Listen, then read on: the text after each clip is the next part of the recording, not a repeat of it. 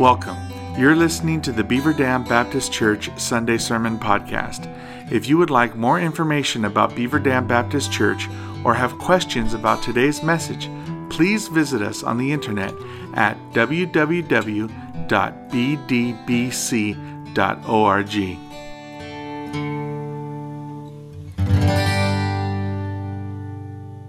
There are major events in life that are just so significant that we remember them for the rest of our lives. Events that shape us to become the people that we are today. Such events can be positive or negative, and therefore can have consequences that are both positive and negative. Negatively, it can be a tragedy in the family, a phone call late at night that you will never forget, or a natural disaster that destroys all or part of what you own. Or the first time you hear that diagnosis of a long-term illness that you know is going to impact your life and the life of your family for decades to come. Your life might be marked by the date of someone's death, the time that you had to change everything about your future, and life is never going to be the same. Positively, of course, there are such events like graduations or weddings. Perhaps the first big break that you got on your career. Spiritually, we would include our salvation. At least for those of us who can remember a specific time, we would think about our salvation experience, our own encounter with God. And make no mistake about it, every salvation is an encounter with God. And we would think about that time and mark, as it were, our pre-conversion days versus our post-conversion life. I realize that for some, the salvation experience is not as dramatic as others, and so you may not be able to do that, but it is always an encounter with God. Well, this ancient encounter in series we've been doing, we return to this morning, and we are going to look at one of my favorite passages in all of Scripture. In fact, when I first had the opportunity in attending seminary many years ago and had my first preaching class and got my first assignment to make a sermon and deliver it, this is the text I went to, Isaiah chapter 6. And so my involvement with this particular encounter has gone on for many years. And make no mistake about it, this event will never be forgotten in the life of Isaiah the prophet.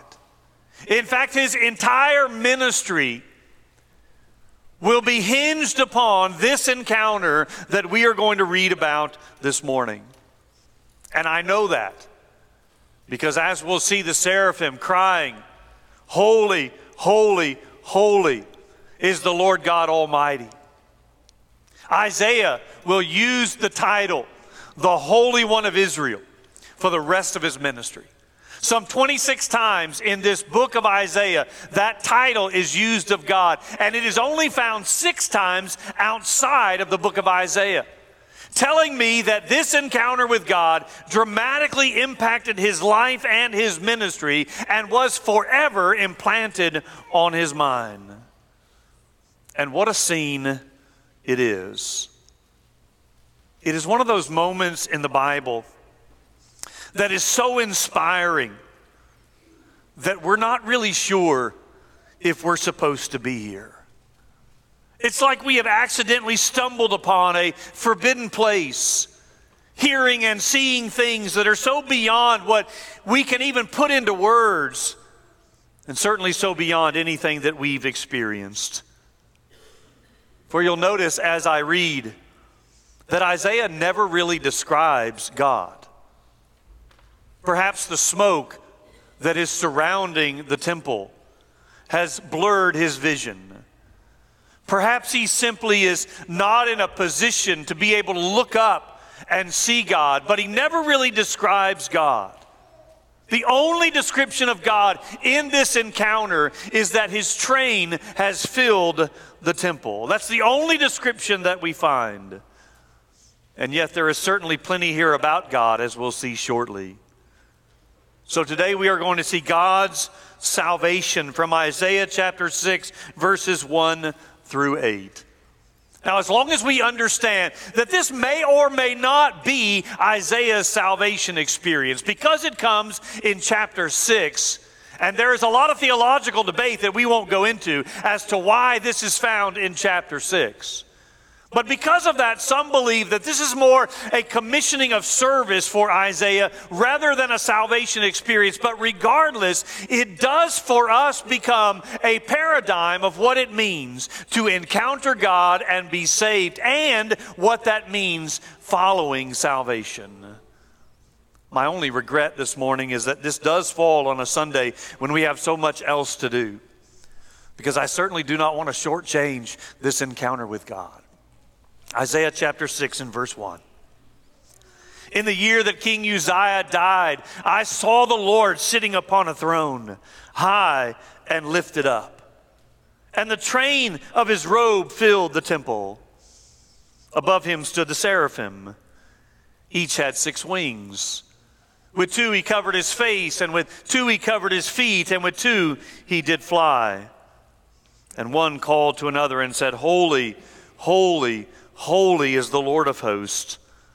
The whole earth is full of his glory. And the foundations of the threshold shook at the voice of him who called, and the house was filled with smoke. And I said, Woe is me, for I am undone, for I am lost. I've got this memorized in the King James, which is why reading in the ESV confuses me. Woe is me, for I am lost, for I am a man of unclean lips, and I dwell in the midst of a people of unclean lips. For mine eyes have seen the King, the Lord of hosts.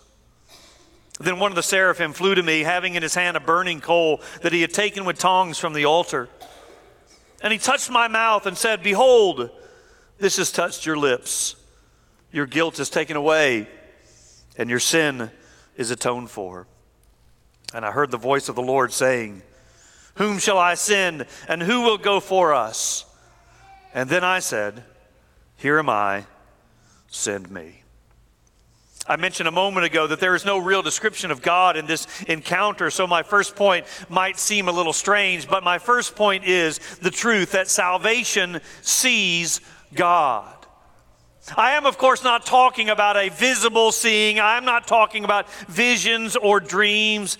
I am not saying that you must have something like that in order for salvation to occur. I'm simply saying that we do, through the eyes of faith, have to come to an understanding. It might be a basic level understanding, but nevertheless, we have to come to an understanding of who God is. No one says that you have to be a deep theologian, but you do have to know something about God. Isaiah is in Jerusalem. That is where he lives and ministers. This is during the time of the divided kingdom, and so he is part of the southern kingdom of Judah. We know from other scriptures that he had a wife and children, and according to verse 1 of this book, he is ministering during the reigns of 4 kings of Judah. This specific encounter, as you saw, takes place during the first of those 4 kings, a king by the name of Uzziah, only Uzziah has now died. And we know specifically that his death occurred in 740 BC. He had a long and prosperous reign of 52 years. He was the best king since King Solomon. Judah prospered under his efficient administration and his effective military leadership. It is interesting that absolutely no other prophet dates a prophecy or an event by the death of an individual, but Isaiah does it twice. This is also during the time period when Assyria is becoming more and more of a power. In fact, if you know your dates, Uzziah dies in 740.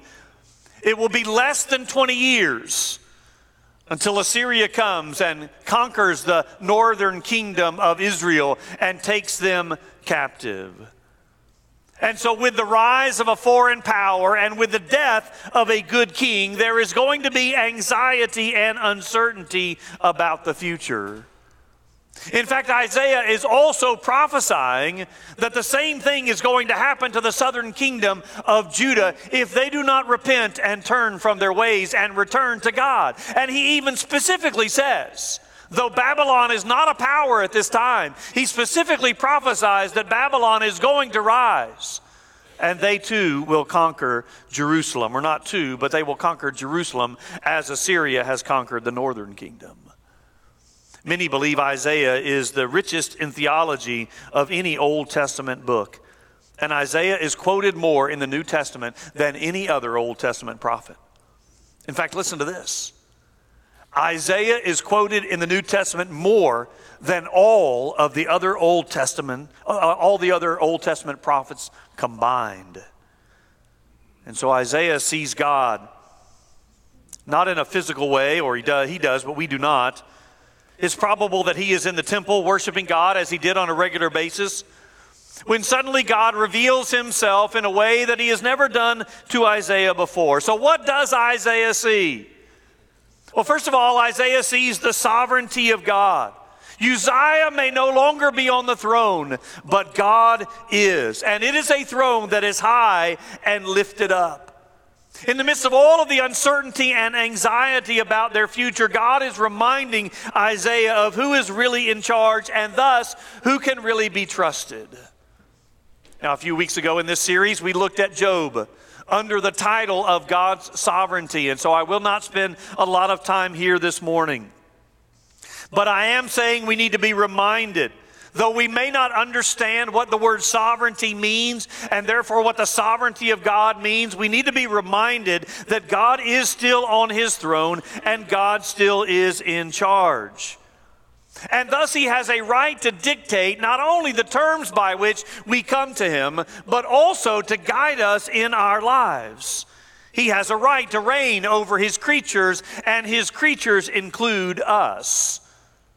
So whether or not you know what the word sovereignty means, you need to come to the place where you realize that God is in charge and I'm not. Secondly, Isaiah sees not only the sovereignty of God, but he sees the majesty of God. We get a glimpse of this in the description about God, that train of his temple, the train of his robe filling the temple. Something that clearly depicts the glory and dignity of God. On a much, much smaller scale, it reminds us of the bride on a wedding day. When, whether we like it or not, all eyes are on the bride. As soon as those sanctuary doors are open and we stand and turn and look at the bride, all eyes are upon her and the beauty of that moment. And in this scene, we see that all eyes are on the one who sits upon the throne. We see the majesty as well in the presence of the seraphim. This is the only time this particular form of this word is found in the Old Testament. Clearly, they are some sort of supernatural beings. The basis of the word means something like fiery. They have two wings with which they are covering their face in all likelihood because they cannot look upon the glory and the majesty of God. They have two wings with which they cover their feet, a reference that is a little more difficult for us to pin down. And they have two wings with which they fly. But all of their focus is on the occupant of the throne, not on they themselves. And then thirdly, we see not only the sovereignty of God and the majesty of God, but we see the holiness of God. And this we find in that cry of the seraphim, that they are echoing back and forth.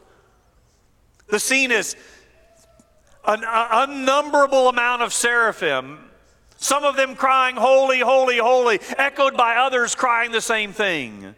Very much like what maybe some of you will go witness here in a few weeks in the Smoky Mountains, where the fireflies will synchronize. One of the only two places in the world where this takes place. Half of the mountain will light up, and then the other half of the mountain will echo them, and that'll go back and forth. And that's the scene we have here with the seraphim, echoing their own cry of the holiness of God. This threefold repetition is the highest superlative in the Hebrew language. There is no other way to speak so greatly about anything. And in fact, it's almost as if we can't say enough about the holiness of God. We can't describe it in good terms. And so we simply say, holy, holy, holy. The only instance in the Bible of a threefold adjective being used of God. Holiness, of course, means that God is separate from and apart from sin. Speaking of his moral perfection, purity, and righteousness. And as a result, because we are sinners, we are separated from God. He cannot condone sin, nor be in the presence of sin, nor be in the presence of those who are sinners. All of which means we have a significant obstacle to overcome if we are to ever be right with God. And so there is a fourth thing that Isaiah sees about God. He sees the glory of God. And notice that this glory is not confined to the temple as they once believed. No, his glory is seen everywhere in both his people and his creation. And this glory is the outward evidence of his holiness. Glory which can be seen testifies of his holiness that we cannot see. The totality of it leading to the shaking of the temple. Again, when it comes to our own salvation, I'm not saying nor implying that we have to grasp all of this in order to be saved. You don't have to understand what those words mean. You don't have to fill out a paperwork on the sovereignty, the majesty, the holiness and glory of God. But you do have to see God in the sense that you have to come to a basic understanding of who God is as he has revealed himself in his word. The obvious question then becomes, how would one respond? Respond rightly to a scene like this? Or in other terms, how do we respond when we see God? And the answer is our second point. Salvation brings conviction. Virtually every time you hear a story about someone who has had a vision of God or a dream about God or professes to have been in the very presence of God, whether that's in a book you read or a movie that you happen to see, or whether you know somebody personally who has claimed to have some supernatural encounter, the people always claim that God has somehow comforted them, that God has encouraged them. And I'm not saying that God does not comfort. I'm not saying that God does not encourage. If there is a place involved or associated with such an encounter, then immediately people flock to this place hoping to have a similar experience. Because of the popularity of these stories, I want you to see clearly the response of Isaiah. Because when Isaiah sees God, he immediately realizes the huge, great distance and gap between himself and God, and therefore he has no right to be there. In other words, having seen the holiness of God, he recognizes his own sinfulness and the fact that there is not an ounce of holiness in his own life, nor in those around him. So he clearly recognizes his own sinfulness and the plight of all mankind. Or as Paul says in Romans, for all have sinned and come short of the glory of God. Isaiah is saying the same thing when he says, woe is me. Peter had a similar experience with Jesus, as you might recall. He and his fishing companions, and by the way, they were professional anglers. They knew what they were doing. They'd been out all night fishing and had caught nothing. And as the morning dawns, they see Jesus there. And Jesus tells them to cast their nets on the side of the boat. And they say, Lord, we've been fishing all night and we've caught nothing, but at your word we'll do it. And they cast their nets one more time and pull up so many fish that both of their boats nearly sink as a result. And what is Peter's response on that occasion? Peter falls at the knees of Jesus and proclaims, depart from me, for I am a sinful man, O Lord. Up until this moment in Isaiah's encounter, he has not said a word. He's described to us what he's seen, but he has not personally said a word. His first words are, woe is me. And so the first words are words of conviction. Words of recognition of his own sinfulness. And this is indeed the proper response to an encounter with God. No excuses, no blaming, no high-fiving, just conviction and confession of sin. Which leaves Isaiah in a precarious position.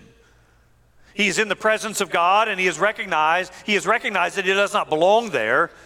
He knows the huge gap that exists between a holy God and sinful men, and there is absolutely nothing that he can do about it. And so in the next two verses, Isaiah is entirely passive.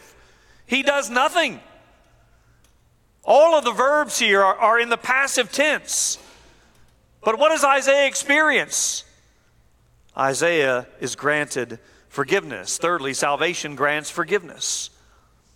In a symbolic act, the seraphim bring a burning coal from the altar and touch it to Isaiah's lips. I say symbolic because, of course, the coal has no power to heal nor forgive, but it is a visual representation of what is taking place in his heart. And then the pronouncement is made about what the action represents. And what a great pronouncement it is. You are guilt-free.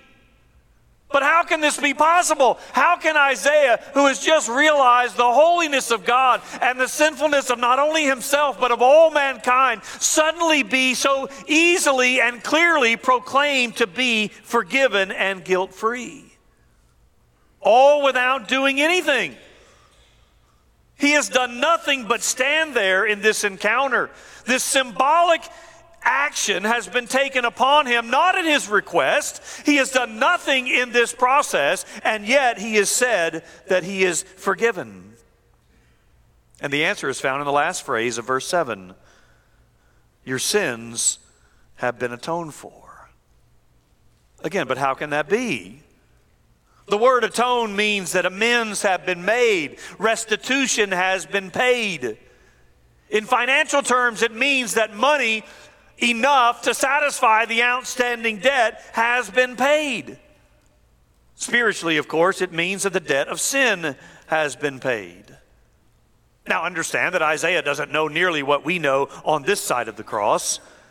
We know that Christ has paid our sin debt on Calvary because he died for our sins and in our place. That we who are sinners owed a debt to God because it is against God that we have sinned.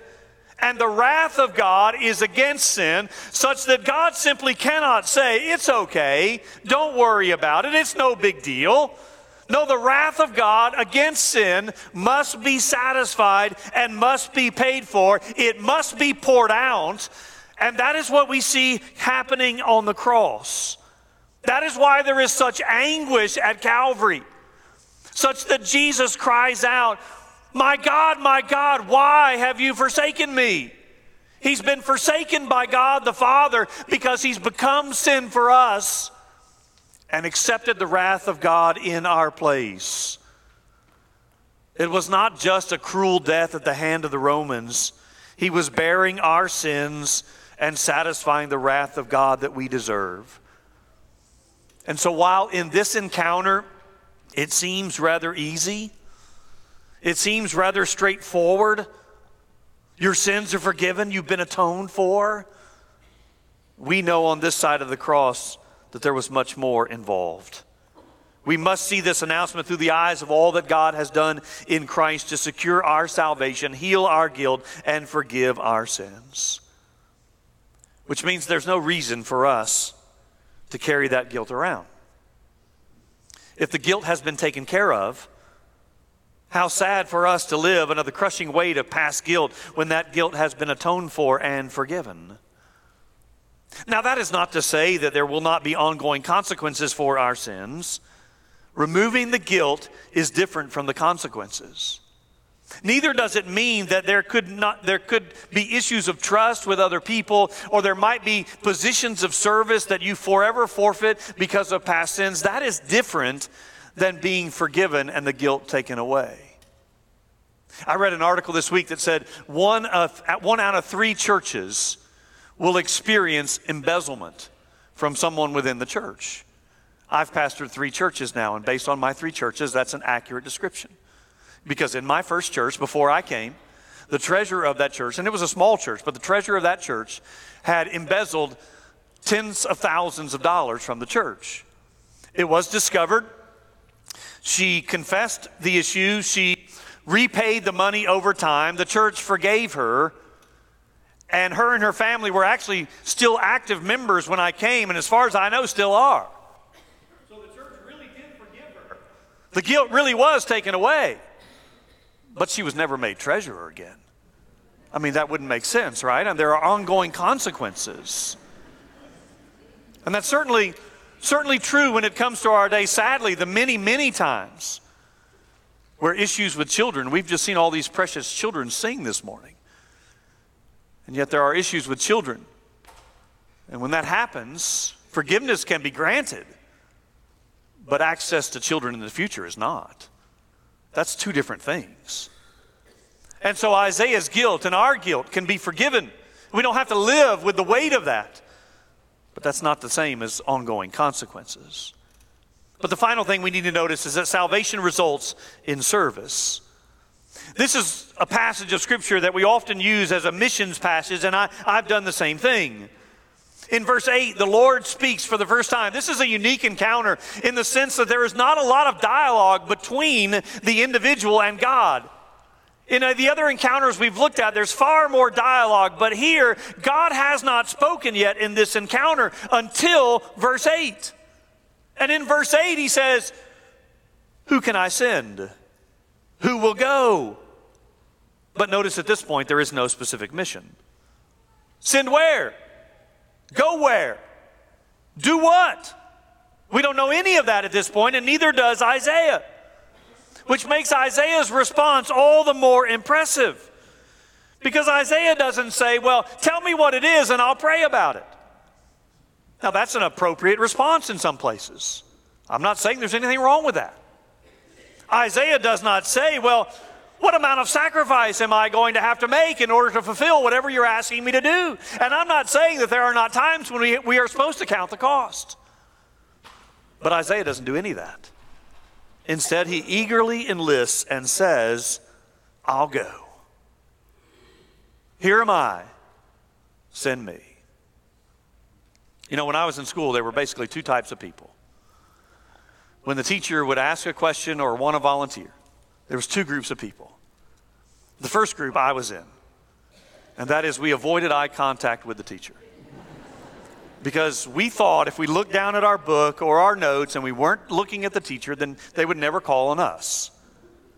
And then there was the other group of people that always had their hand raised, always wanted to answer. And of course, my group hated that group.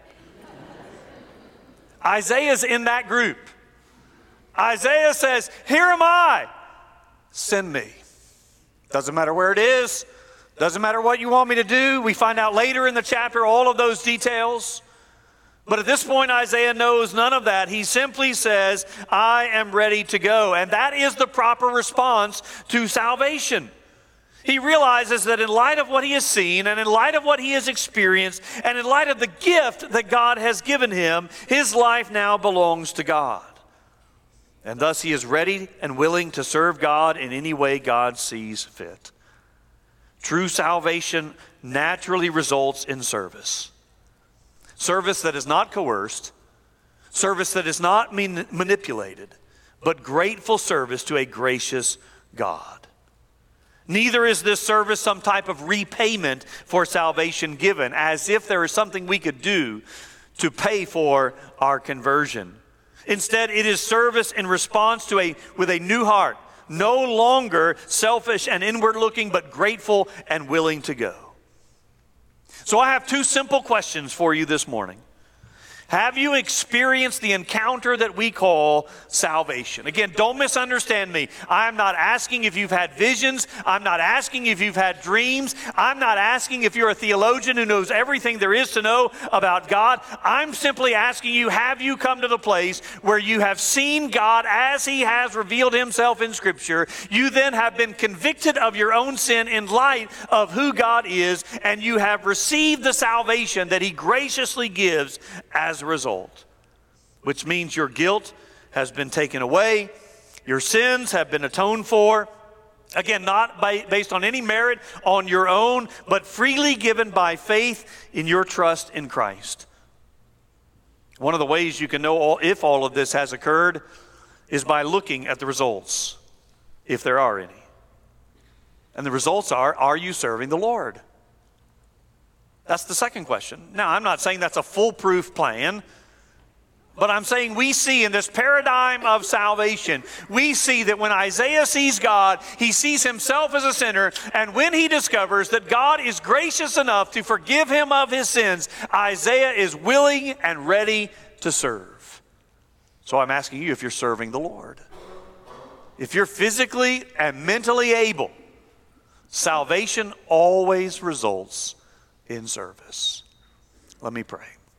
Father, we thank you for the salvation that you give us in Christ, freely given, but costly in being earned by Christ.